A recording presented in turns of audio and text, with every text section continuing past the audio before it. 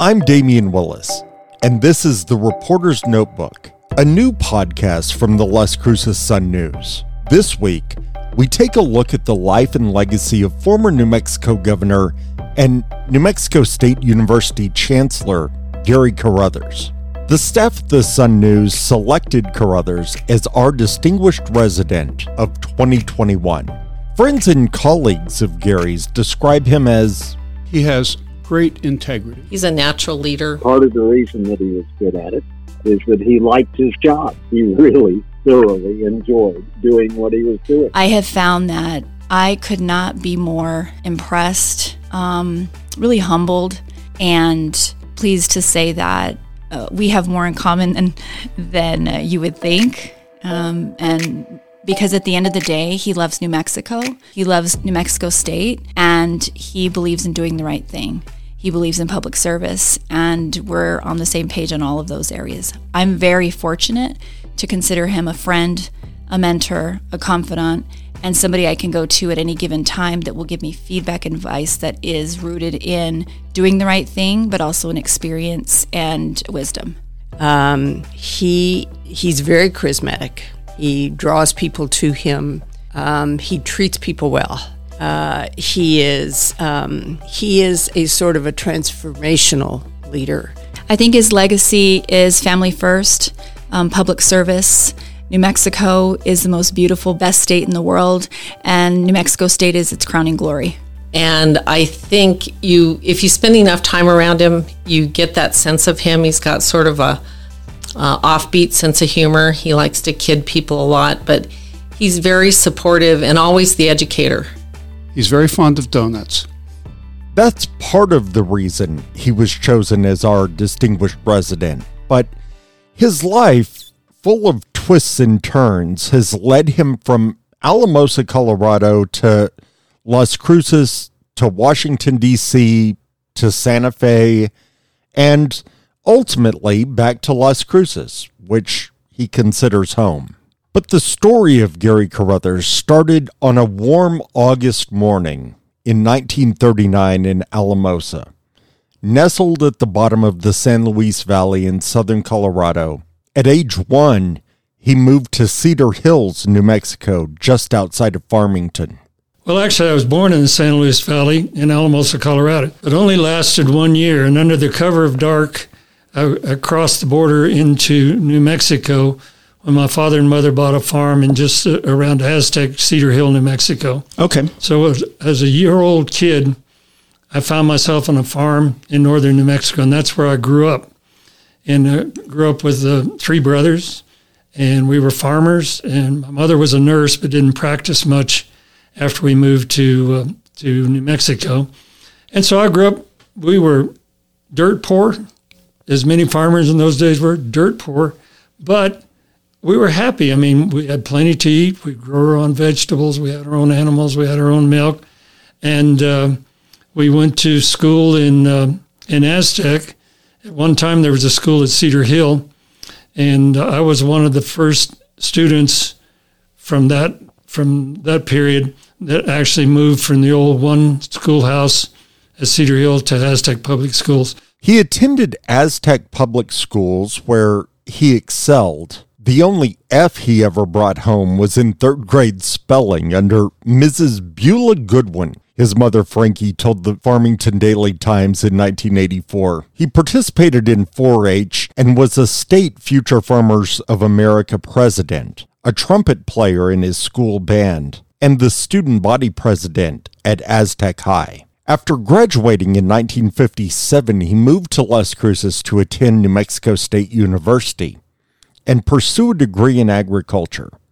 That's where he met Catherine Thomas, at the time. And I met her at New Mexico State University. I was out trolling for women one day in the sorority houses and ran into this beautiful woman that was big smile and very gregarious. And I said, I'm gonna date that woman, and did, and married her.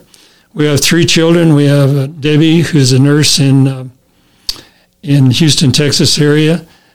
Carol, who's a school teacher here at early college high school at Arrowhead Park, and Stephen, who's a banker While Gary is oftentimes the one in the public spotlight, behind the scenes, Kathy is the one that holds the family together.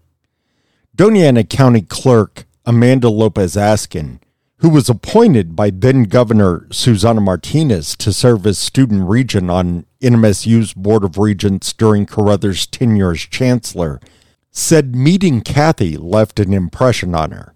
I think Gary is seen as the big personality. He's seen as the one that kind of, again, takes over a room. But Kathy is as strong as they get, and they are an excellent, excellent team. And again, I'm lucky to know her as well. He's not afraid of strong women.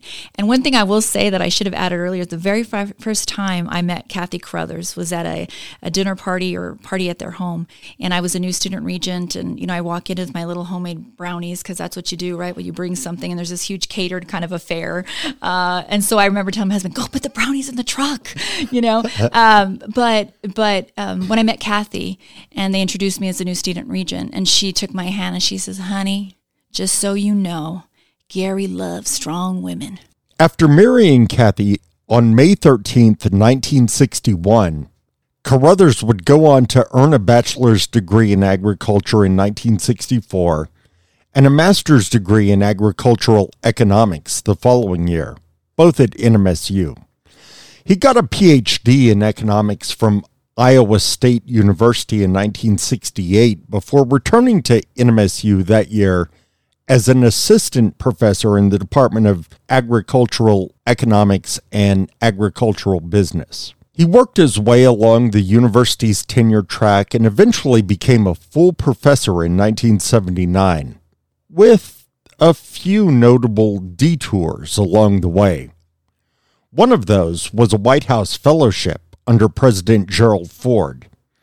The White House Fellow Program, which began in 1963 under Lyndon Johnson, gave people a chance to spend a year working in the nation's capital. During that time, Carruthers worked in the Department of Agriculture under then Ag Secretary Earl Butz.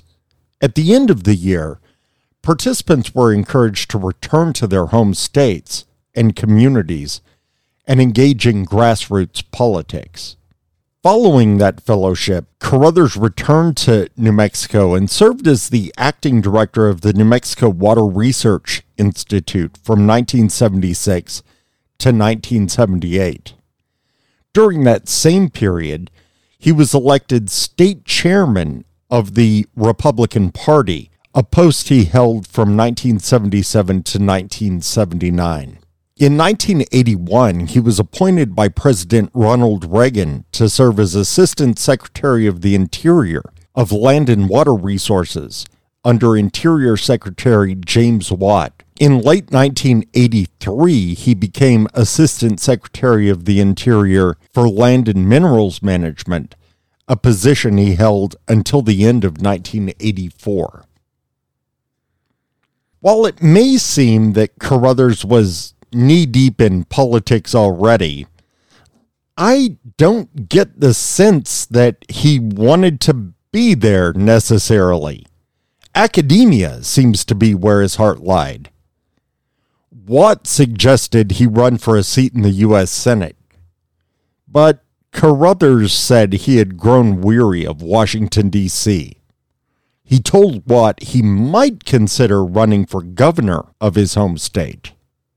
Well, that's an interesting story. I never thought I would run for governor, but I became a faculty member here and became active in that process in the Republican Party. I became chairman of the New Mexico Republican Party. After only volunteering for 13 months as a Republican, I was tapped to be chairman of the New Mexico Republican Party. And in that process, I met a lot of Republicans and so on. But I had no particular aspiration to seek the governorship. But I was appointed to be Assistant Secretary of the Interior in the Reagan administration. I worked for James Watt, so I went back to D.C. and spent 4 years there. And James Watt had a way of, he called it plumbing his men. He didn't appoint very many women, but it was plumbing his men. And so he's always plumbing his men. And one day I went into his office when he was alone, and he said, Gary, have you ever thought about running for political office? He said, I think you ought to run for senator from New Mexico when you leave. I think you ought to go back and run for Senate. And I said, no, I wouldn't ever want to do that. I'm not sure I like Washington, D.C. all that much. I said, if I ever wanted to be anything, it would be governor of New Mexico. And I said, okay. Eventually, he found himself in a room with Interior Secretary Watt in Farmington. We're up in that area. He's doing his usual political fundraising stuff, and he was a great orator and so on. So we were at a wealthy Republican's big home with lots of Republicans around. And Watt gives his usual speech about the two rivers that come together into a river called America. He gave that speech so many times, I think I still remember. But at any rate, at the end of the speech, he said, you people here in the Farmington area in New Mexico could do me a favor. And of course, they loved James Watt. He was an pro-energy guy, and, they thought he walked about this far off the ground. And he said, see that guy standing in the back, pointed at me? That's Gary Carruthers. He's from here. They all knew that. He said, I want you to ask him to come back to New Mexico and seek the governorship of New Mexico. And I thought, holy cow, I hadn't heard that. I hadn't talked to him about it for a long time. Then Carruthers was approached by the New Mexico Amigos, a private, nonprofit, nonpartisan corporation chartered under the laws of the state of New Mexico and officially designated goodwill ambassadors for New Mexico. They invited him to dinner while visiting Washington, D.C. Carruthers said the bipartisan support from the Amigos is what prompted him to run. I was able to, and there's a group called the New Mexico Amigos, and it's a big professional group, 350 members from all over the state. And they called me and asked if I could set up a meeting for the Amigos at the White House while I was Assistant Secretary of the Interior. And I said I could. And I got everybody but Ronald Reagan. I couldn't get him Ronald Reagan, got everybody else I wanted. So they had a great day there at the White House being briefed by Jim Baker and others. And then that night they said, can you come to dinner with some of the Amigos tonight? And I said, sure, yeah. And can you bring your wife? And I said, yeah, I'm sure she would love to come. Went to a really expensive place, uptown place. We went there and there were 10 or 12 of them. And they were buying the best wine you could imagine and chitting and chatting and so on and so forth. And they said, our purpose here is to ask you. And they said, we're both Republicans and Democrats. We're Amigos, but we're Republicans and Democrats. And they didn't like Tony and I. And said, we have decided to choose our own candidate and run him. And we don't care whether you're Republican or Democrat, but we know you're a Republican. And said, we want you to come home to New Mexico at the end of your first 4 years here and seek the governorship in New Mexico. And if you'll do that, we'll back you and see if you can get elected. And so it was a request of 10 or 12 Amigos that caused me to come back home, look at the race. I came back to New Mexico State and only stayed a while. And we decided it was a possibility because at that time, Governor Nye was not very popular.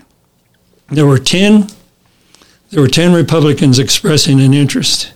When they ran the first poll, I was 6 out of the 10. And I had like a 2% recognition.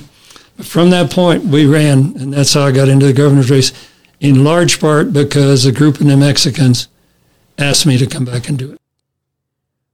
He decided to throw his hat in the ring. He started out in a 6-person primary. He was polling in 6th place with 2% name recognition.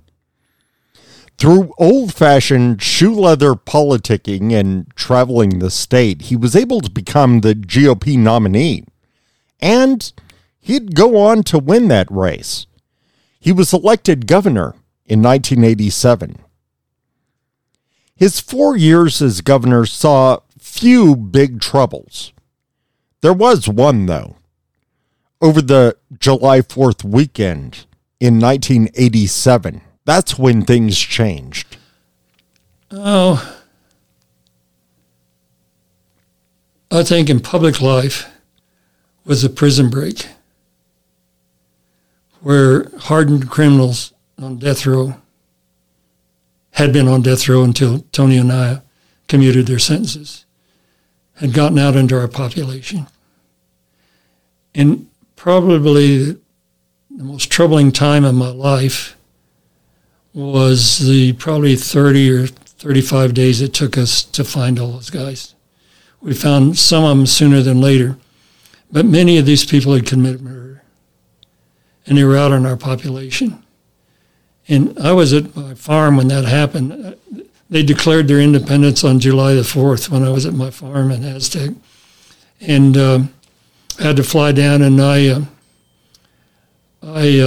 was briefed about 2 or 3 o'clock in the morning by the prison officials and the police and everything, and told me who had gone and how they broke out and everything else.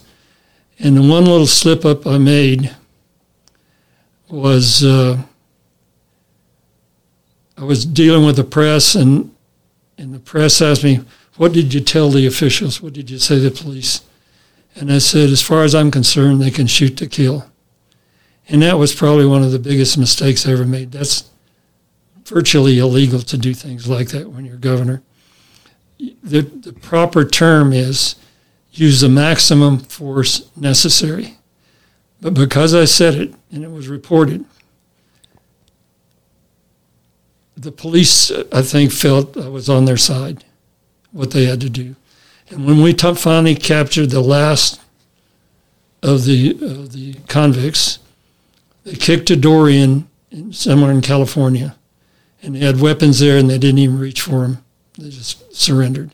We only had one bad incident when a family in Flagstaff was violated by some of the convicts. But that was probably the most challenging 30 or 40 days I ever went through in my life. During his time as governor, Carruthers made a point of never speaking negatively in public about any legislator, he told me. A rule he only broke a couple of times during his 4-year term. Max Call was a famous legislator of those times, and Max and I had a lot of fun. He was fond of calling me everything but a Republican. You know, the guy's crazy. I don't know where we got this college faculty member doing this, saying we shouldn't have people like this as governor. He'd go on at a great rate. And so the press would call, did you know Eddie Bender? Yeah, absolutely. Eddie Bender was my spin guy. And Eddie would always call me and says, well, Max calls, says this and this and this and this about you. What's your response? And I says, you know, Eddie, I just don't respond to the legislature publicly. He knew that, but he had to call. And so he called Max back and said, you don't want to say anything. But one day I think I'd had a sip of wine. And Eddie called and says, Max called, said this and this and this and this about you. And I said, you know what? I think Max Call has his hair curlers on too tight. You remember his curly hair? I said, I think he has his hair curlers on too tight. Oh, front page, Albuquerque Journal. Governor says Max Call has his hair curlers on too tight. Oh, no. And so I took the article, signed it, walked down to Max and said, sorry about this, Max. And he was pretty good humor about it. So we kind of went along, and then the only other time I did it happened to be with Max. Somebody wanted a photo for their campaign. The senator was running. And so I was in my office. The senator was there. And a friend had come back from Russia with those big wool hats that they wear in the steppes. Right. And it was sitting on my desk. And the photographer from the Journal said, what's that? And I told him. And he said, put that on. I'd like a picture of that. And I said, okay, I'll put it on. I said, this is my Max Call outfit. And he took a picture, and I said, no, you can't use it. You just give me the picture. Put it in the Albuquerque Journal front page again. Governor Carruthers, Max Call. Had to take about, that's the only 2 times in my career, publicly, I ever said anything derogatory, negative, or anything. I said positive things about him, but I never challenged him publicly. Some years later, he told me that he said, many years later, I never thought I would see the day that I would say the Carruthers administration was a great administration. And he said it was because you worked with all the legislators, you worked with hand in glove. He also made it a point to build relationships across the aisle. As governor, he told me, he could walk onto the floor of the legislature whenever he wanted.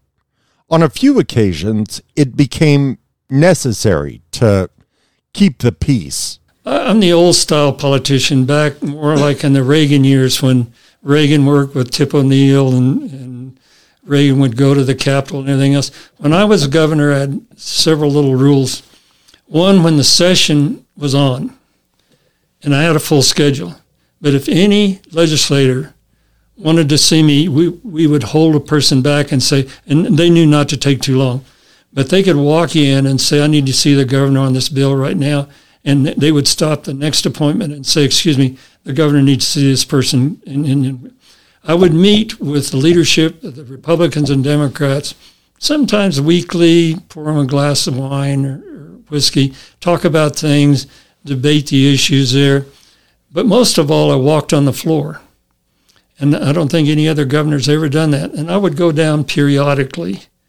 And I would just walk, and as governor, I was permitted to come on the floor without question. And I'd walk along and shake hands with them, ask how the family was doing, ask how the session was going, I'd go over to the other chamber and do the same things. And it got to the point when it became rather acrimonious. When it became acrimonious, a Democrat actually came up and said, Governor, can you come down to the floor?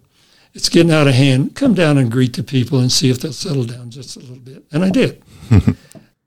After leaving the governorship, Carruthers ended up launching Cimarron Healthcare. But when I left the government, Sharon Jones and I joined two entrepreneurs, and we had a concept of a company that we would find capital for others, and I was kind of the front guy. These guys were more technical. One was a lawyer and one was a CFO kind of guy.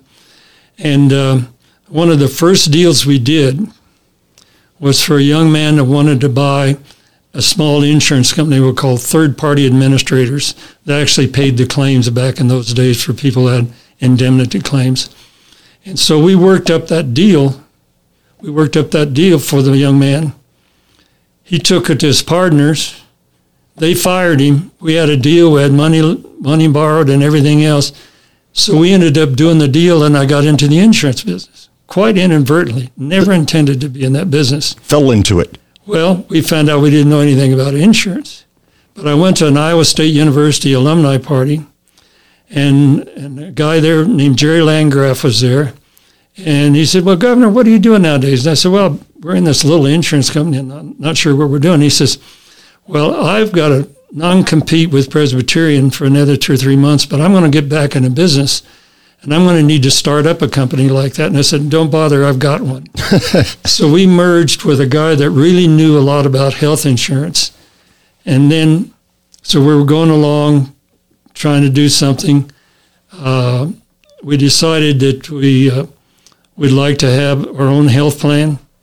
It really wasn't going very well. Just when things were beginning to look grim, Cimarron became the fourth healthcare plan to earn a lucrative Medicaid contract from the state of New Mexico. That was under then-Governor Gary Johnson, and it was a much-needed shot in the arm for the company's long-term success. So the Medicaid contract came up, and I ran into a person I knew, the administrator of the University of New Mexico Hospital, and he said, we need a health plan because they're going to bid Medicaid and you have to have a health insurance plan. So we joined them, and quite fortuitously, it's a long story, fortuitously, we won one of the first Medicaid contracts in New Mexico. Huh. There were 3 of them, and we were the last one to get one. And from that little start, we developed a company called Cimarron Health Plan. And so from that point, we began to develop Cimarron. It was several years of almost losing the company, have to take in new investors. Eventually, they were approached by Molina Healthcare, which expressed an interest in buying them out. Carruthers told me the offer was much more lucrative than he ever expected. But I'd kept I kept in touch with a guy from Molina Healthcare, and he would come by from time to time. He was from Santa Fe, and he would come and talk to me how things going. And then one day, he started taking an interest in Cimarron. Well, we were kind of struggling along to the point we thought we either got to buy some plans in other states or we got to sell this one. We decided to sell Cimarron. Went into negotiations. A company we did not know at the time, Molina, said, we will negotiate with you for 120 days, and then we'll see if we can make a deal. And so we said, oh my gosh, I hope we can sell this company for $20 million. And we thought we just died and gone to heaven. They came back and offered us $72 million for the company. And I wish I'd had a whole lot bigger portion of the stock, to be honest with you, but that was a heck of a good deal. And anyway, my leadership of the company had a lot to do with my government background and my knowledge of the Medicaid programs and that sort of thing. So while we had a really good team, my focus is on the Medicaid program in New Mexico, and I spent a lot of time after we sold that chairing the Medicaid advisory committee, and then I spent 7 years on the board of Molina that had acquired Cimarron. So I spent a good share of my time in the insurance business, and principally in the Medicaid side. Shortly after the Cimarron buyout, another opportunity came along. I took the job after I decided to retire from Cimarron, and I said, well, I've got 4 or 5 years to give, and then I'm going to retire. So at age 63, I was thinking about retirement. A faculty member called me from here and said, hey, Gary, there's a job opening that you might want to take a look at. They're looking for the Dean of College of Business at New Mexico State. And that's something you've always talked about, wanting to go back to New Mexico State. You ought to take a look at that. And I said, okay. So I called up a guy named Flores that was the provost, and I said, is that job of dean still open? He said, yeah, but you better get your paperwork in by tomorrow afternoon because we're going to select the dean. We're going to select the finalists on Friday. So in a one-day application, I threw it in there. I became a finalist, came down and interviewed, and was selected by he and others to be the dean.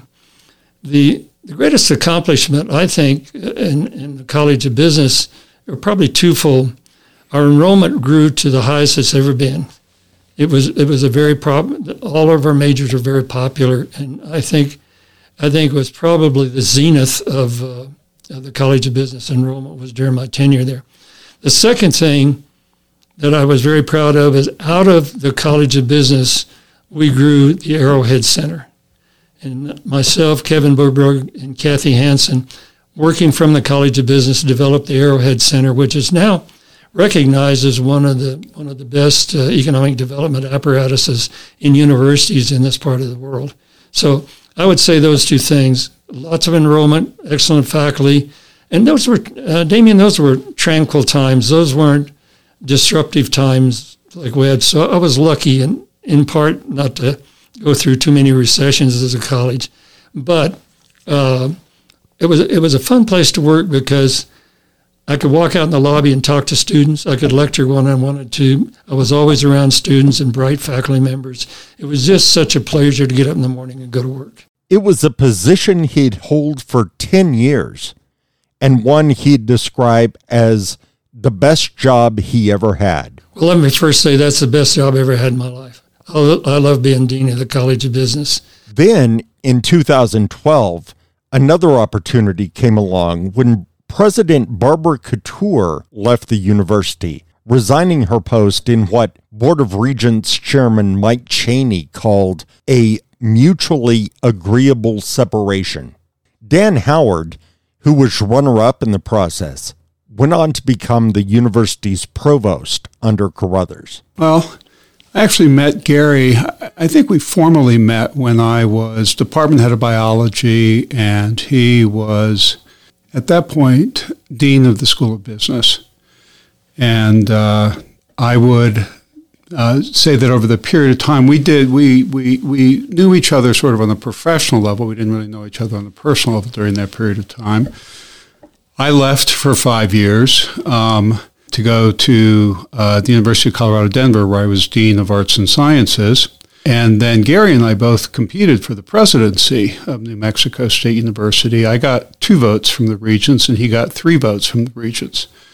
And I sent him a congratulatory note after this, and he got back to me very quickly and basically said, I think that it would be great to have you come back to New Mexico State, not as president, but as provost, if you're interested, and if I can get an okay from the faculty and from the regents.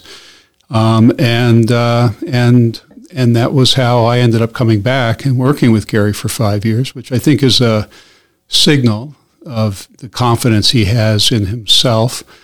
He was not worried that he needed to be looking over his shoulder at me. I think he had confidence that I would do the job, and we worked well together, and we did. We became, I don't think we were great personal friends when we started, but we are great. But we ended 5 years later as great friends, and it was just such a pleasure to work with him for 5 years. Carruthers' tenure as chancellor and president was fraught with budgetary issues. He said he had to make a number of difficult decisions, but by and large, university staff came together to make the necessary cuts.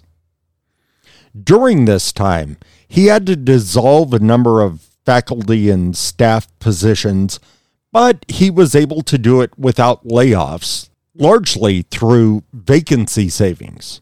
In particular, the recession really made it challenging to be chancellor of New Mexico State University. But I would tell you this, with respect to that period that we went through, we ended up cutting about $38 million, as I recall, from the budget at New Mexico State University over that period of time. And it was challenging, but you do it by going back to the faculty and the staff and reasoning with them and finding out programs that you could dismiss, programs that you could cut back and everything else. And I remember I was at the Fulton Center for some function, and I got in an elevator with just a guy. He's a faculty member. And he said, well, Chancellor, how are you doing? And I said, well, under the circumstances in which I find myself, I guess I'm doing okay. And he looked at me and he said, we will sail this ship together through the stormy sea. And that I consider one of my highlights of my life. We sailed the ship together through the stormy sea. And we had to cut programs. It was not fun to do that.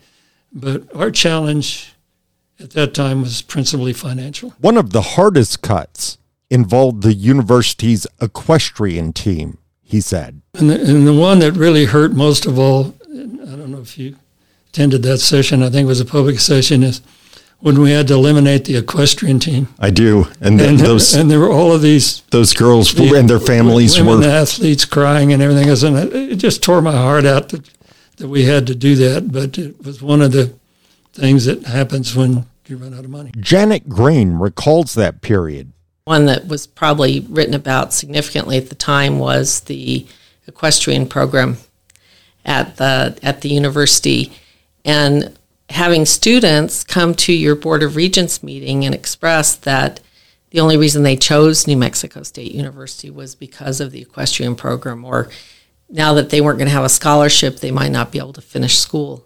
Those types of things are gut-wrenching, but sometimes you're left with a set of circumstances that you have to manage the company that you're leading and make tough decisions.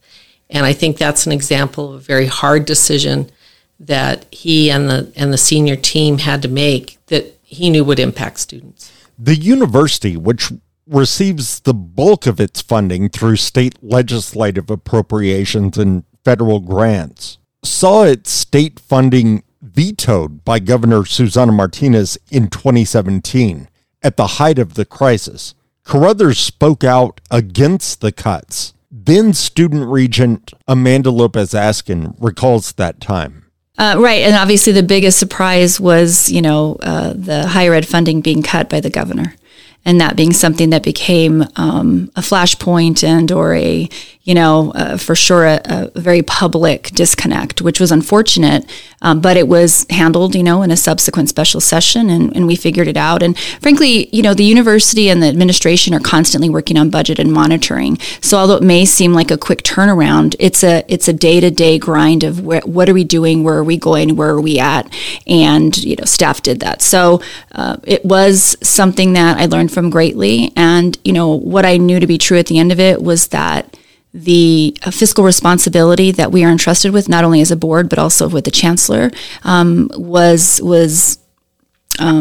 well handled, and that the trust that we're given was very, very foremost in our minds in terms of decisions we needed to make. The university was also seeing a decline in enrollment. Jim Peach, then a Regents professor of economics, said declining enrollment had long plagued the university. We had declining enrollment throughout that period. And actually, the declining enrollment started long before he became president and chancellor, and yet he took the heat for that.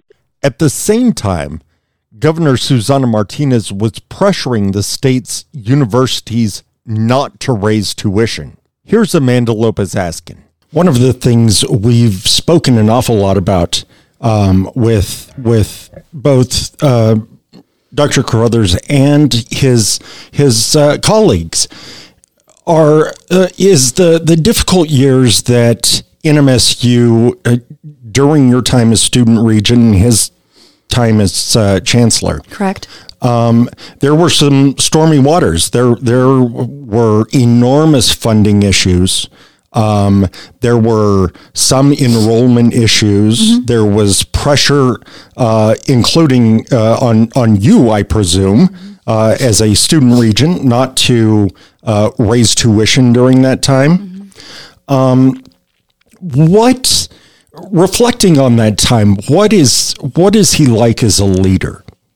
So I think the innate confidence that he has, the understanding of not just academia, but also business was invaluable to the university in such an unprecedented time of budget cuts and change that had to be implemented quickly. The university could not have had a better person at the helm, and his steady influence and support of, I think, faculty, staff, and students was felt consistently. Now, people, and even myself, may not always agree with him or some of the decisions, and most of the time, frankly, I did. But at the end of the day, I knew in my bones that he was doing everything he could for the best interest of the university, the community, and the students. And he always looked at the students as a priority and who we were serving. And considering the challenges that he had, again, I think it was a $12 million budget cut. We had to just chop, right? He did an outstanding job. Sharon Jones recalls how difficult that period was for the university. That one is pretty easy. The biggest, when we started to try to realign the university so that it could sustain when it was under such physical pressure, with year after year after year of reduced support from the state, and the pressure not to raise tuition, which is the only two ways you can make money in the university. We're going to cut off both of your hands, but yes. So when we started that effort, it was everybody at the university was involved. Each department of each college or financial side, whatever it was, had to go through and begin to look at how can I streamline this organization so that we can still be effective, still deliver the product to our students, and do it in a more efficient way, which is sort of hard for a university sometimes. That effort was absolutely monumental. But there wasn't any backbiting. He had a few people who were complaining about it. They knew the situation we were in. So the effort to move that to the point that it went as long as he was there was absolutely monumental. In 2017, after 4 years on the job and about 10 months before the end of his contract, he was notified by the NMSU Board of Regents that his contract would not be considered for renewal. I spoke to several of Carruthers' NMSU colleagues about what he was like as a leader. Here's Dan Howard. Well, he has great integrity. That was one of the things that just always shone through in all my interactions with Gary. The question was always, what's the right thing to do? And then do it regardless of political consequences. But if it was the right thing for the university, we were going to do that. During that period of time, a lot of what we were trying to do was simply preserve the core mission of the university during a period in which resources were limited. And so we did concentrate during that period of time on trying to trim the administration of the university. We cut a lot of positions, but there were very few cuts that were made through layoffs. The cuts were mostly made, almost entirely made through people leaving their positions and then not replacing them. Right. We really worked hard during that period. But getting back to the leader thing, he was simply a joy to work with in that he hired good people, let people do their jobs. He was not a micromanager, but he had high expectations. I mean, he was very aware of what was going on across the university. And if things were not working well, he stepped in. But he gave everybody a lot of latitude to make the decisions they needed to make their operations as efficient as possible and to serve the students and the staff and the faculty as well as possible. Jim Peach. He changed attitudes on campus. There was a feeling, I think, that despite the cuts, the university was moving in the right direction. And then you can point to all kinds of specific accomplishments. Arrowhead Center and the Arrowhead Research Park that's now a thriving area was nothing before he came back. And as it turns out, he signed the legislation that allowed for that when he was the governor. And then the Burrell College of Osteopathic Medicine and all of the fundraising that he did. You know, he knew almost everybody in the state, it seemed. And they would always, if he called, people would return his telephone calls. Despite financial hardships, Carruthers was able to leave a legacy at NMSU. Perhaps most notably, he brought public-private partnerships to the university. Talk to me about private-public partnerships. I think that's part of the legacy that you left behind at NMSU, and that seems to play in really well with what we're discussing here. Well, I got started in public-private partnerships when I was a governor, and I determined, by the way, prisons are very expensive, and I found out from some investigations that the private sector could provide the prison services a lot less expensively than we were doing it. So my first great privatization effort was the private prison grants that I think only recently was turned over to the state, but has been there for several years. Believe it returned to the state this year, actually. But it lasted that long, and we saved a lot of money doing that. Another privatization thing I tried was computers and computer systems are very difficult, and even back then when they're a lot simpler, it was difficult to find the right kind of people to work inside the government to do it. So I actually took one agency and outsourced all their computer-based systems to a company called CDM or something like that. And they ran it for about 3 years, kept all of our employees, cost us less money, and did a better job than we were able to do internally because they were a big company. The next governor come along and pulled that contract because he preferred for it to be back in the public sector. I believe that the private sector, there's certain things that they do better than the public sector, and if that's the case, you ought to let them do it. And when you get to New Mexico State, probably one of the finest things we've done out there in a long period of time is when I first became chancellor, I was told by the previous president that there was a letter on my desk that I ought to read and consider, but he said I didn't want to handle it because it's a long-term project. And I said, fine. I read it, and it was a letter from a fellow named George who wanted to know if we would allow a private college of osteopathic medicine on the New Mexico State University campus. I read the letter, and I wrote back to George, and I said, yeah, I'll give it a look. And I said, there's one thing I have to tell you, though. There has to be a barrier between your private college and public money. We cannot give you public money because we have the University of New Mexico Medical Center.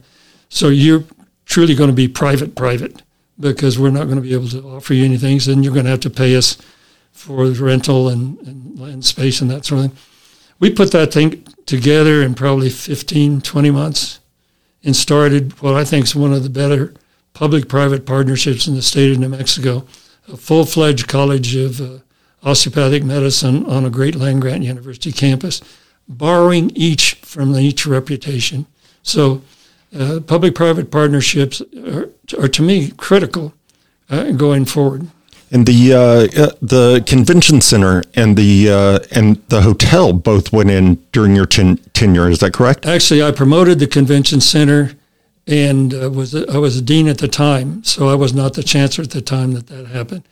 I was chancellor when we invited someone to put a hotel on the campus at New Mexico State, and I went through that process. And that's by the time they had opened it, I was retired.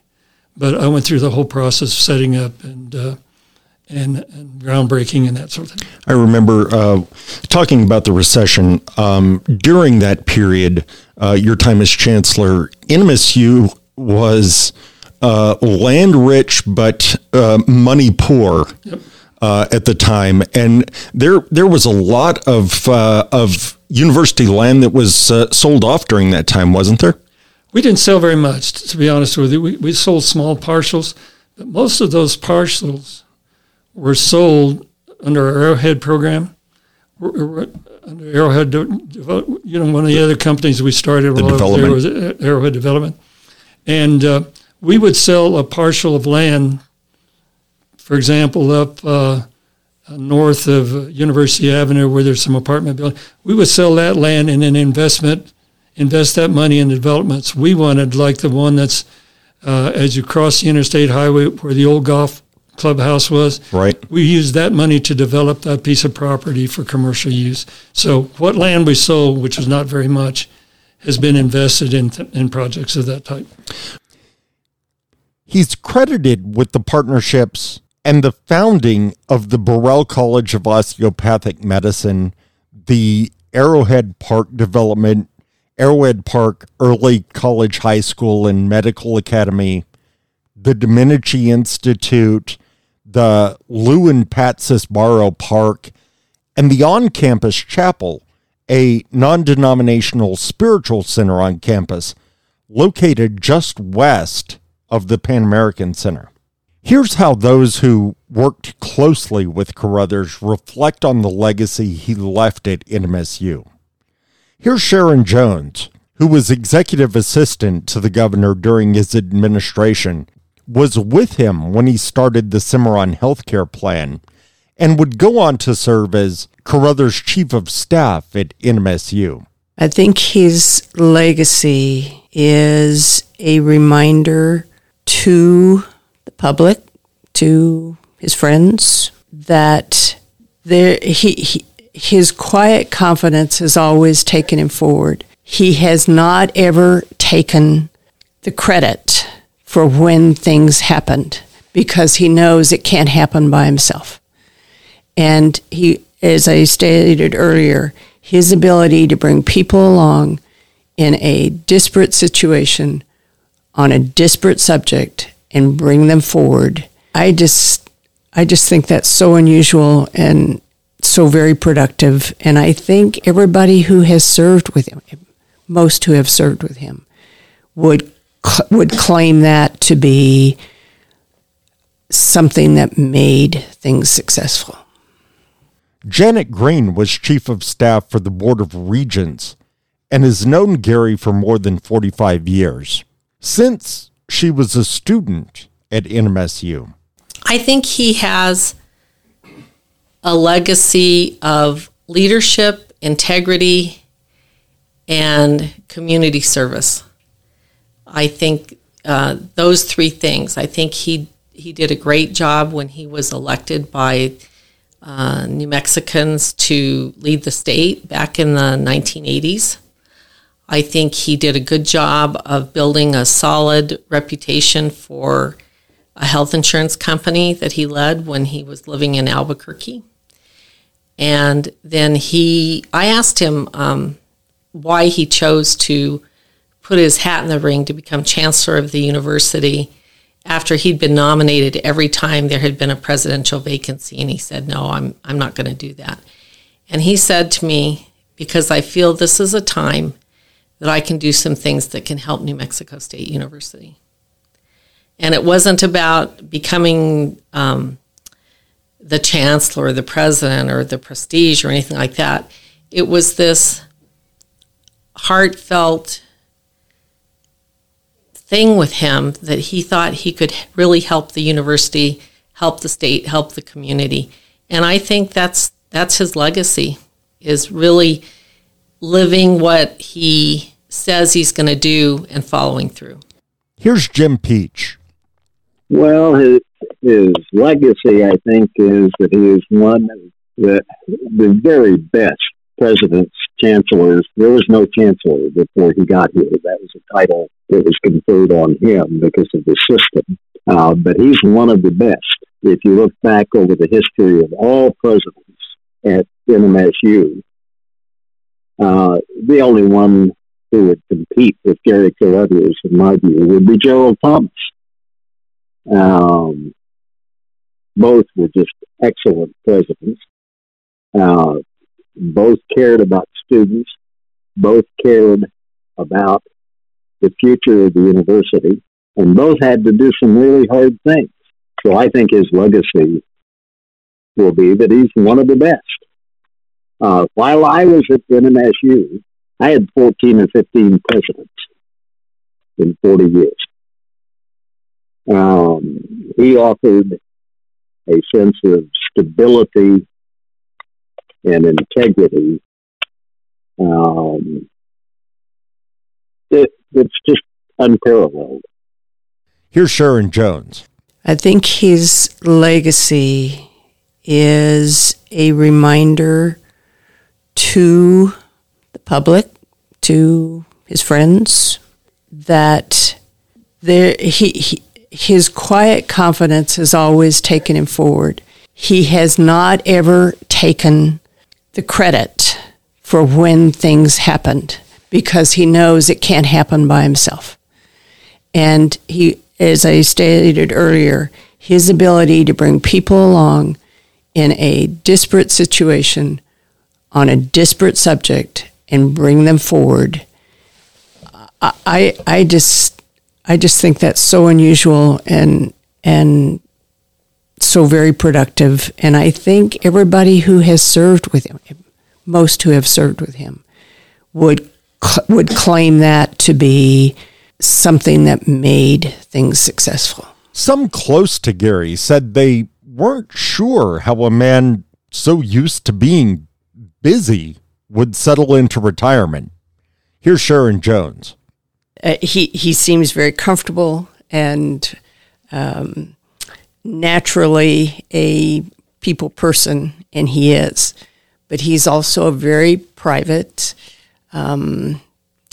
thoughtful, always looking to learn kind of person. So he is quite comfortable in his retirement skin, I think. I didn't think early on that it would come easily. And I retired 2 years before him because of my husband's illness. And I know how long it took me to turn off the little clock in the back of your head that's saying you're supposed to be doing something, get up and do something. And Gary, I thought he would have a harder time, but he enjoys his time. He still reads lots, watches old Western movies, and sits and visits with Kathy. So and certainly, retirement's probably a whole lot more enjoyable with the kids here. Correct. Yes, it is. And all of 2 of the 3 children are here in Las Cruces, and the oldest, Debbie, comes often. And yes, they have their children and their grandchildren. But he's embraced the role and seems to relish his free time. He maintains a close circle of friends, and they've been able to get together regularly since his retirement. Janet Green. He's a servant leader as well, because he did things that probably weren't on his hit parade of what he wanted to do as either a young professor or whatever. But if the university called for it and it was good for him, his family, and the university, he would do it.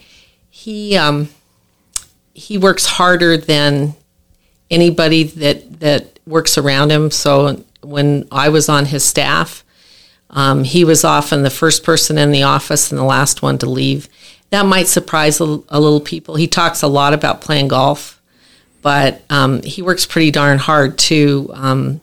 One of the things that I recall when I was working with him when he was at the College of Business is on a holiday, he would let the staff go at 2 or 3 in the afternoon, and then he'd stay till 5 and answer all the phones in the lobby of the College of Business or at the governor's office or wherever it was. And that's part of that servant leader that you see with him. Here's Amanda Lopez asking.